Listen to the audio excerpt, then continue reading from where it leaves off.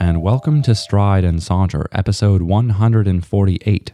I'm Kip Clark, and joining me today in the studio, we have a returning guest, Evan Rash. Hey, Kip, thanks for having me again. It's great to have you back, and I'm especially excited for our conversation today because we're going to be talking about what music is allowed to say, and maybe in that, what musicians are allowed to say through their music. And I'm excited to talk to you because you have a very prominent relationship with music. And before we go any further, would you describe what that relationship looks like, feels like in your everyday life? So I've been playing guitar since I was about 13 and been writing music since then. I also played piano before that and clarinet before that. It's just always been an integral part of my life and what I do in my free time, and definitely just has a lot of personal significance to me as far as when I write music, it's my primary form of expression. I always say like me writing songs is sort of like a diary. It's a way that I can get the most like personal things in my life and things I'm working through or good things in my life. I feel that I can express things in a more pure form through songwriting than through prose or just writing it in a diary. So music and interacting with music is just a very important way in which I process things I'm going through in my life or just come to a greater understanding of myself. And when I came to you with this prompt about what music is allowed to say and what musicians can say that maybe people in conversation are not allowed to and would be considered inappropriate, where did your mind go? What were some of your first thoughts? And were there any particular musicians or songs that came to mind as being very edgy in their lyrics or their content? Well, I think the first thing that I thought of was hip-hop music, especially mainstream hip-hop nowadays, and the way that it sort of talks about partying and women and certain things in a very unfiltered, often profane way. For me, it seems like a lot of people, when listening to mainstream hip-hop, they're able to ignore the profanity in the music or the misogyny in it. I would say I know a lot of my peers who listen to hip-hop, but don't necessarily agree with everything that's said in the music. And I think that's very interesting. I'm not exactly sure what that implies or what that means. It seems like people have a way of tuning out the lyrics a lot of times with popular music nowadays. That's a really interesting point, and there is a curious relationship in mainstream listeners of music because a lot of it, as you've said, contains profanity or certain vulgar themes or misogynistic ideals, racist ideals, very problematic words or phrases that the artists intend often in an artistic way that perhaps listeners cannot fully appreciate. And I'm especially intrigued by your point that certain listeners who are upstanding, kind, generous, compassionate people who seek to understand and support others might still listen to very problematic songs with lyrics we would not say or approve of in other contexts. As a personal example, I've been a fan of Eminem since my junior year of high school, and I've really enjoyed his lyrical abilities, his understanding of wordplay and how words work. But we'd be lying to ourselves if we said that his lyrics were not problematic, misogynistic, and very, very degrading to a number of people. There are homophobic terms that he uses and various other turns of phrase that in different contexts would make me very uncomfortable. And I don't know if I can entirely parse out why I am comfortable listening to and even singing along to or rapping along to certain songs of his or other examples of music that could be considered problematic or offensive. And as a theory that I would love your insight on, I think even compassionate people still have psychological elements, maybe in the subconscious or somewhere else in the mind, that seek a certain form of disobedience and chaos, which is not to say that they are bad people, but much like the stereotypical college student who loves to party on the weekends or maybe at other times, I think all of us have a desire on some level to let loose, to be free from certain social or societal constraints. And I think one might rationalize very easily the idea that if you sing along to a 4-minute, very offensive song, out of a 24-hour day, you're not a bad person necessarily. You are briefly participating in something that could be offensive. And so while I don't agree with Eminem's lyrics that are very, very troubling, and in one of his songs, Love the Way You Lie, he threatens to beat a woman as well as to tie her to a bed and light the entire house on fire, which is in no way an appropriate or respectful ideal. And yet millions of people have listened to and continue to listen to his music as well as the music of various other artists. And I don't mean to single out Eminem, but do you think that more offensive lyrics or maybe even offensive artists or groups allow people to temporarily participate in a sort of pressure valve type system that permits momentary offensive behavior without entirely corrupting the individual? I think that's a question that you could answer in a lot of different ways. Take the example we're currently using, an artist like Eminem in the genre of hip hop. I think censorship or lack of censorship is a very integral part to the culture of the music. And a lot of times the lyrical matter being vulgar or profane can reflect the way that the person who is making that music talks in real life. A lot of times hip hop and rap, it seems like it can be like a very confessional. It's very honest. It's very raw. And I think that raw quality is more palpable when you're able to just say really whatever it is on your mind. And I think that is one of the ways in which artists would justify saying the offensive and maybe aggressive or outlandish things that they say in music. And I think that's a lot of what's groundbreaking about that genre of music. Although I would say someone like Eminem, though he has some just very violent and offensive language in his music, I believe a lot of times his message is one that's more significant than, say, hip hop that you hear now on the radio, which uses maybe similar language with less lyrical significance, honestly.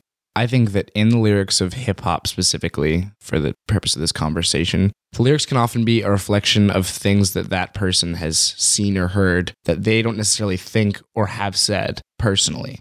A lot of times, artists have described hip hop as being like a reporter, and you're talking about things that are happening around you and sort of reporting on it and talking about it. You know, they talk about people being killed by cops because that's a thing that they see a lot of in disenfranchised Black neighborhoods. So a lot of times you'll hear things in music and it's coming out of the voice of the artist. And it seems like you could make the case for, oh, that person is promoting this negative ideal. But a lot of times it's more just them talking about things that they've seen in their lives. So I think that the reason a lot of people can listen to this kind of music and still not necessarily agree with the things that are being said, the reason for that is to have a very black and white mentality and think, well, whatever this person is saying in this music is exactly what they believe. Things are just much more complicated than that, especially with this genre of music. It's a lot more about the experiences you've had than it is trying to promote your own personal ideal through your music. So I think that's the reason a lot of times people can be forgiving of offensive language or saying things that seem quite socially unacceptable. And since age 13, you've had a number of experiences in writing music and crafting both lyrics and melody in the songs that you compose. I'd really love to know, especially in a lyrical sense, how you've thought about writing music, and if you do think there are certain things, as you've said, making music a diary, that you cannot express in any other medium, and if those messages you've hoped to contain have ever towed or crossed certain lines for other people. I think that they maybe have. Although I definitely try and write music that reflects things that I've seen and experienced. And I think we're taking a more extreme example with looking at artists like Eminem or music like hip hop, because lyrically, as far as profanity and offensiveness, I just think that genre is probably the most rich with that kind of lyrical subject matter.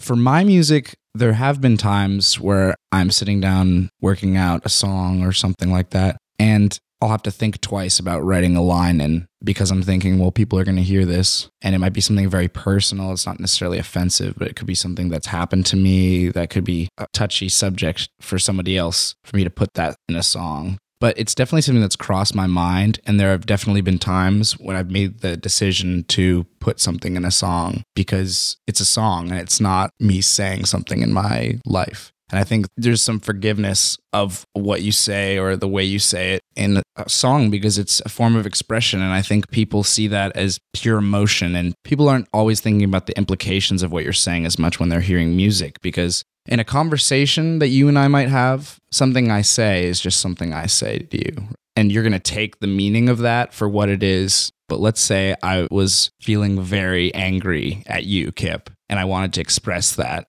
In person, if I were to say, you really make me angry sometimes and I really just want to punch your face, that would be pretty inappropriate. And I think you would feel genuinely threatened by me. But if I were writing a song and the whole song had been dealing with feelings of inadequacy or insecurity or something, and I mentioned something about wanting to hurt somebody, in the context of what I've been talking about, of feeling sort of insecure or less than, you could understand why the character in this song would say or do something like that.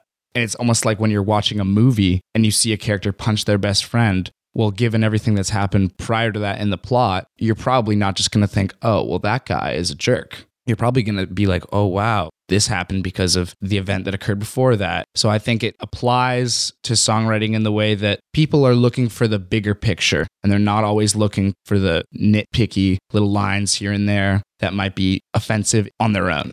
That was really well said, and I especially like your point that people listening to music are not necessarily looking for the textual or verbal context that is being given. They're trying to look for a bigger picture, and in many cases, there is an emotional avenue or a thread between the performer and the audience, which does not necessitate verbal clarity at times. I think people enjoy, and very understandably so, getting swept away by the music and just feeling it, not necessarily thinking about what's being said. And the paranoid part of my brain says that that allows artists to share some very troubling messages and sort of plant those ideas in the ears and in the heads of their listeners. But I also don't feel that it is, as you said, as black and white as that description. And you had also mentioned the idea of a character. And I do think in many ways, although you, Evan Rash, are a musician, perhaps in some ways when you're on stage or when you are holding an instrument, you become a character, which is not to say that you are a caricature of yourself, but in many ways a different version.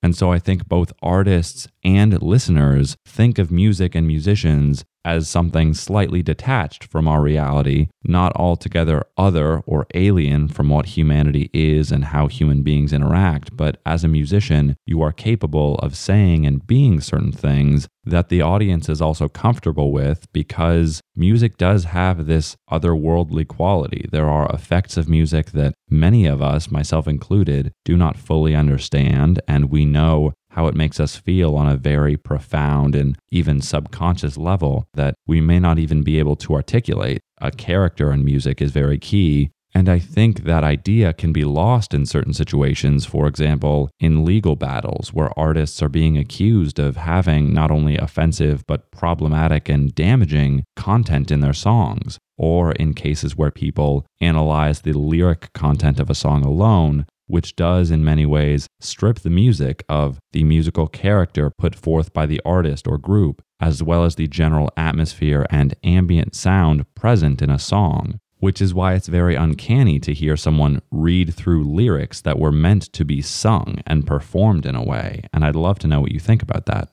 I think in general, when people are experiencing art, but specifically music, they're looking for raw emotion. And vulnerability, primarily, is the word I would highlight.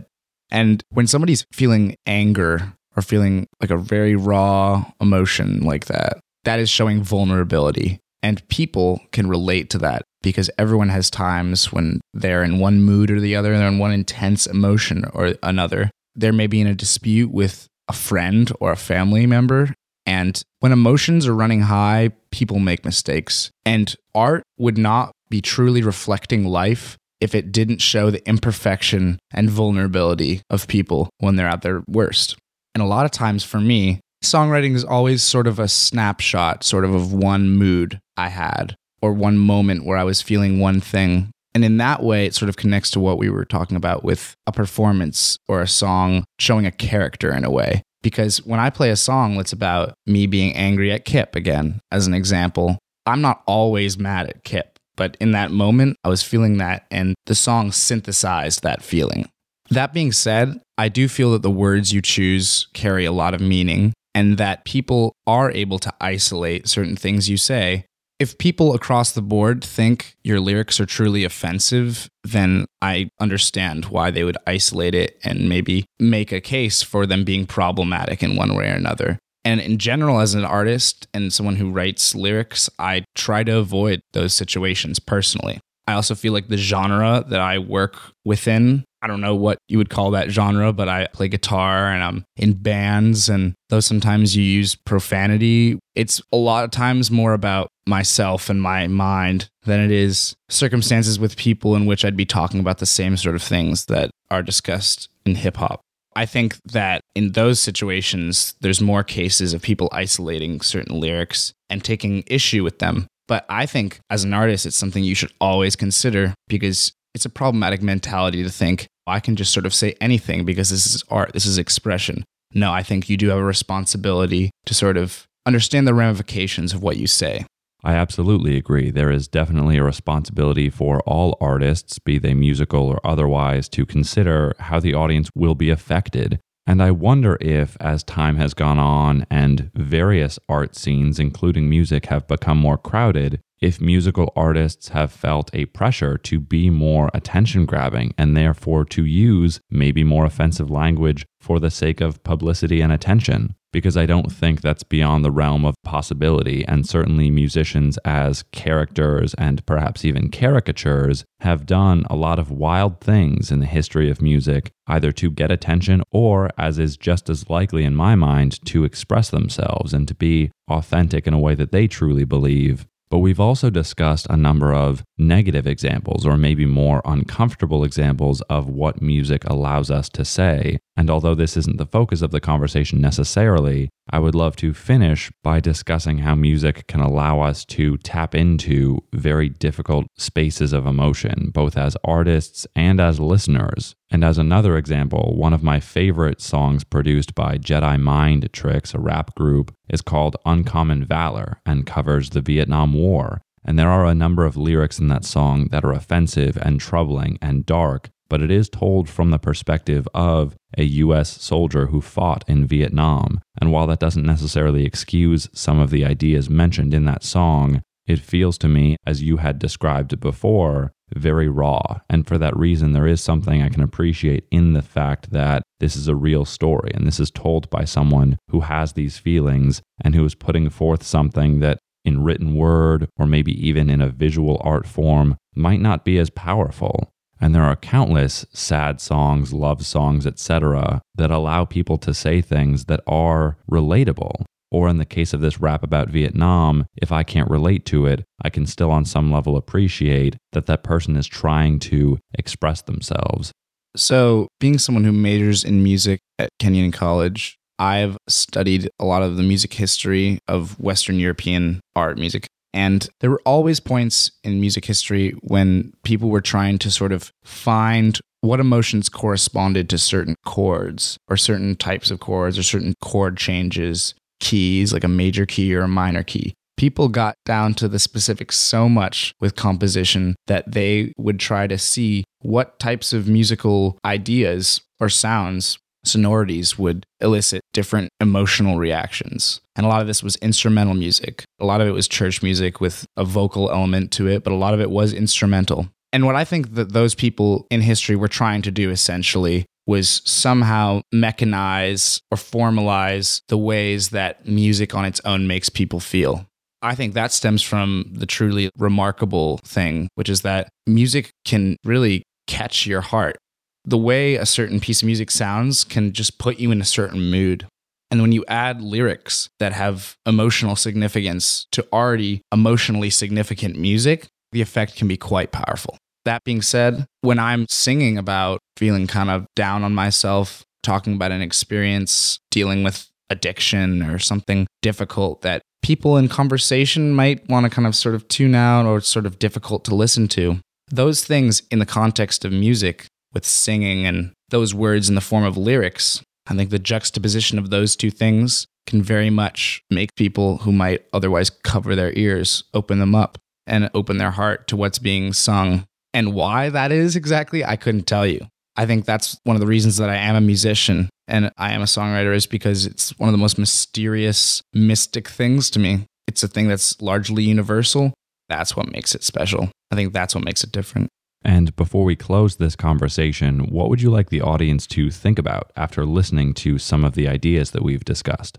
I'm interested to know if there are people who think you shouldn't be able to say anything in music and that just because it's a form of art or expression, it doesn't completely negate the negative consequences of saying just anything in lyrics. I think that's something that can be a very interesting dialogue.